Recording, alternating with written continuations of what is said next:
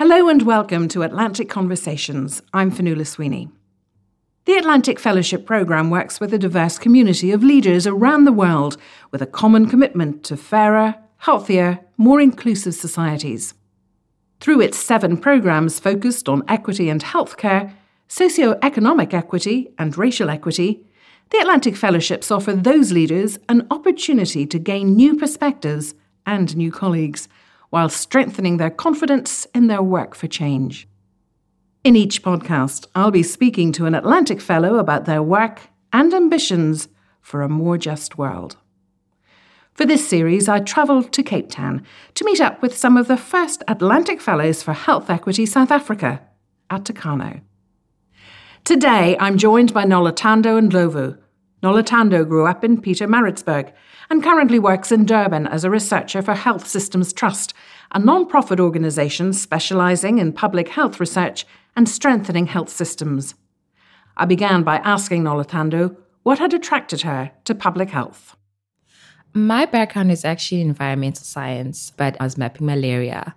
That's really when I got into public health, when I realized that I could actually do research that wasn't just for the sake of research, but research that could inform policy and actually help people. At the moment, my main thing, I think, is integrating geography in public health. A person's location has a lot of influence on the ways in which certain public health issues might affect you.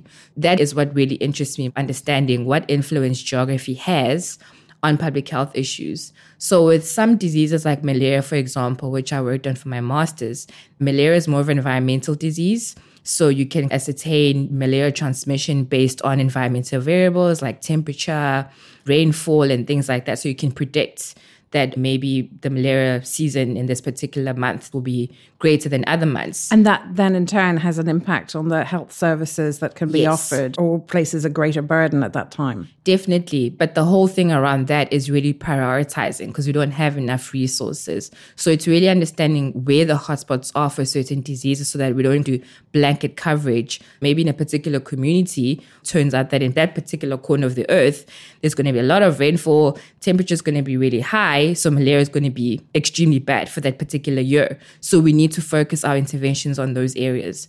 I think for resource-limited settings, especially in a country like ours where we have a quadruple burden of disease, you really need to know where certain places are affected by certain things so that you can prioritize those people as opposed to trying to give everybody everything when we really don't have. Did you say a quadruple burden of disease? Yes. What does that mean? So in South Africa, we've got HIV, TB, maternal and child mortality, and then we've got NCDs. So those are the 4 things. And NCDs being non-communicable diseases. Generally, that's our disease profile. HIV levels in South Africa are quite high, particularly in the province that I'm from in KwaZulu-Natal. We've got some of the highest infection rates. What area in particular are you focusing on? And do you focus on a regional level or a national level? So for the organization that I work on, we produce statistics at the district level and the sub-district level, but nationally. We work a lot with the National Department of Health to produce indicators for them so that they're able to monitor and they're also able to compare which districts are doing better than others, where do we need to focus, also understanding context. Why is this particular district not doing as well as another when probably they're giving resources to everyone? It helps them in terms of planning to know for the coming financial year that in this particular district, for example, we really need to focus on this indicator. That indicator might be the tuberculosis success rates. And the thing of geography becomes more important again because at the national level, for example, it might seem as if things are going really well. Then suddenly you look at provincial level, you start seeing differences.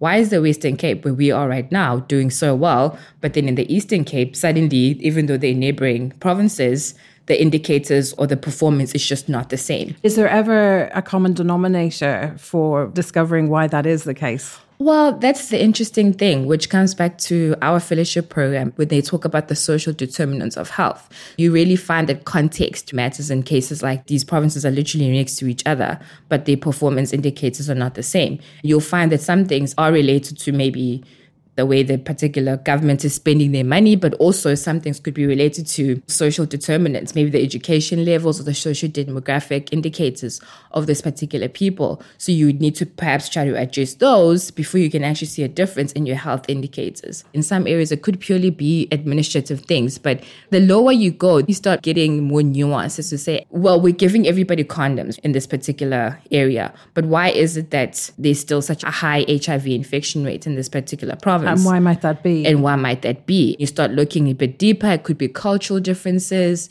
educational differences, could be gender, different things could be affecting that. It's a multi-layered approach then, isn't it? That's definitely what we're realizing. It always goes back to context and how ultimately all the other factors, such as environmental factors or socioeconomic factors or political factors, actually have such a huge impact on the health system. If you look at nutrition, for example, the Department of Health is kind of collateral damage for all the other departments. So water and sanitation is not getting their act together, or the Department of Trade and Industry, for example, is doing really well because they've got a lot of investors, a lot of McDonald's are coming in to South Africa, a lot of Krispy Kremes are cropping up, but suddenly we've got this huge burden of disease like NCDs, like diabetes and hypertension. So this particular area is mushrooming, but it's having an indirect impact on health. People are working in silos, and so there's no real intersectoral collaboration between the departments. Do you foresee a situation in the near, medium, long term that will be more coordinated and integrated? We speak a lot about it in public health. There's a lot of policies, but in practice, it's actually incredibly difficult. Is that the biggest challenge you face? I wouldn't say personally, but it's definitely something that comes up a lot in the work that we do on a national scale. It's, I wouldn't say impossible, but really hard, especially when policies are not quite interlinked. So if, for example, a policy is done nationally, but then provinces have powers to either say yes to the policy or they can decline. So those kinds of governance issues come up as well. When people ask me what I do, they just think of medicine or they just think of the burden of disease. But governance also plays a huge role in how the public health system is actually functioning. Let me ask you about your personal ambitions. What first of all attracted you to this fellowship? We'd been working on a paper with another lady on food environments, and she told me about this fellowship, and I literally applied, I think, on the last day. At the time I was doing that, I felt I needed a little bit more context as to what's really informing the data, because I work with large volumes of data, just understanding what's behind the numbers. So when I read about this fellowship and I saw that it was not just academic people, but also people working for social movements, grassroots movements, it really attracted me because those are people I would never meet. I'm always very much desktop-based, crunching numbers and all of that. Now as you're graduating, what has the fellowship contributed to the work that you plan to do? More than anything, I really feel empowered in terms of how I can advocate or how I can help. And also I understand that I'm part of the advocacy process.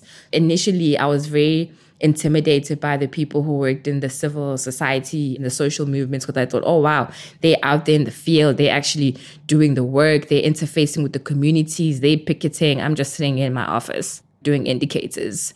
But throughout the fellowship, I really understood that I can provide the evidence to support the causes that they're fighting for. Policymakers respond to different things. Yeah. So a person might respond to somebody crying, another person can feel nothing until they see that so many people are dying and that this indicator is doing this poorly. So now I see myself as an activist as well, and not just somebody who's on the outside looking in. Now I see the impact that I can have through the work that I do by crunching those numbers for those people who are actually working in the communities and being part of that process to influence change.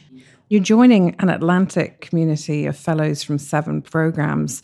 Have you thought about that at all in terms of how that might help or impact your work in South Africa and vice versa, that you might be able to help a fellow in another country in their role? I really think that's possible. Just from the communication that we've had with them and the interactions that we've had with people from the other programs, I've learned so much. We met the people from the Racial Equity Program last year, and that alone changed my whole outlook, trying to understand how does race fit into the health issue. And then you meet people from Global Brain Health. You're just old. That's why you have dementia. But now I know, no, it's way deeper than that. So it's really broadened my horizons in terms of understanding, even though we're a middle income country, how we fit into the bigger scale of things. Also just learning what's worked in other places without reading a journal. Speaking to somebody about something as opposed to downloading an article and reading about it, it has way more insight and understanding. I think if I'd read about dementia, I wouldn't feel that I actually understand what it's about. Now I can actually explain to somebody that dementia is caused by other things than just being old. Well, congratulations on becoming a senior fellow and a member of the Atlantic Fellows community. Thank you so much. That was Noluthando Ndlovu, Atlantic Fellow for Health Equity South Africa at Tucano. For more information, you can visit www.atlanticfellows.org. I'm Fionnuala Sweeney, and you've been listening to the Atlantic Conversations podcast.